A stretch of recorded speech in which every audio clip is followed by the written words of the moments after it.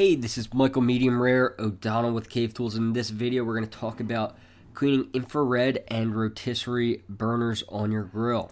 And, typically the infrared and rotisserie burner is going to be placed towards the back of the grill, which tries to prevent the flare-ups a little bit from trickling meat juices that fall down over the heat. Bigger chunks of meat like chicken, beef roast, lamb legs, turkey, they're going to get added taste when they're roasted gradually on a rotisserie style burner.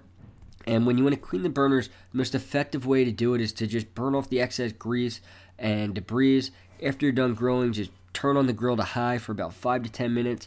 Use a stainless steel wire grill brush or some other way to clean off those grates. Make sure they're clean.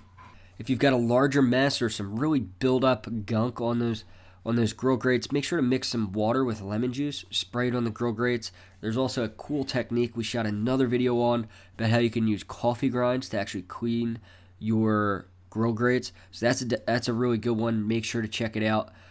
You can also go deeper if you wanted to really remove the burner. Go through and use a needle to unblock all of the different pinholes. That's a great way as well to get a deep clean on your burners. You also want to make sure that you clean all the inside walls and elements.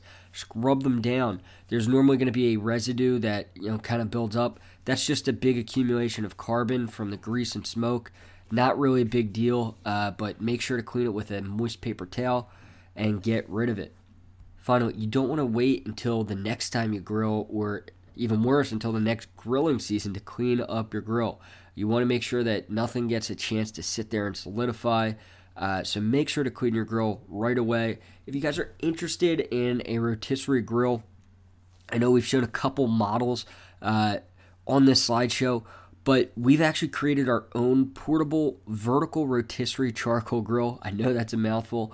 The big thing there, it's a portable grill that you can take tailgating and camping with you, and the charcoal tray actually flips up vertical. So how we talked about earlier where the grease drips and you get flare-ups, on the vertical rotisserie grill, you don't get any flare-ups.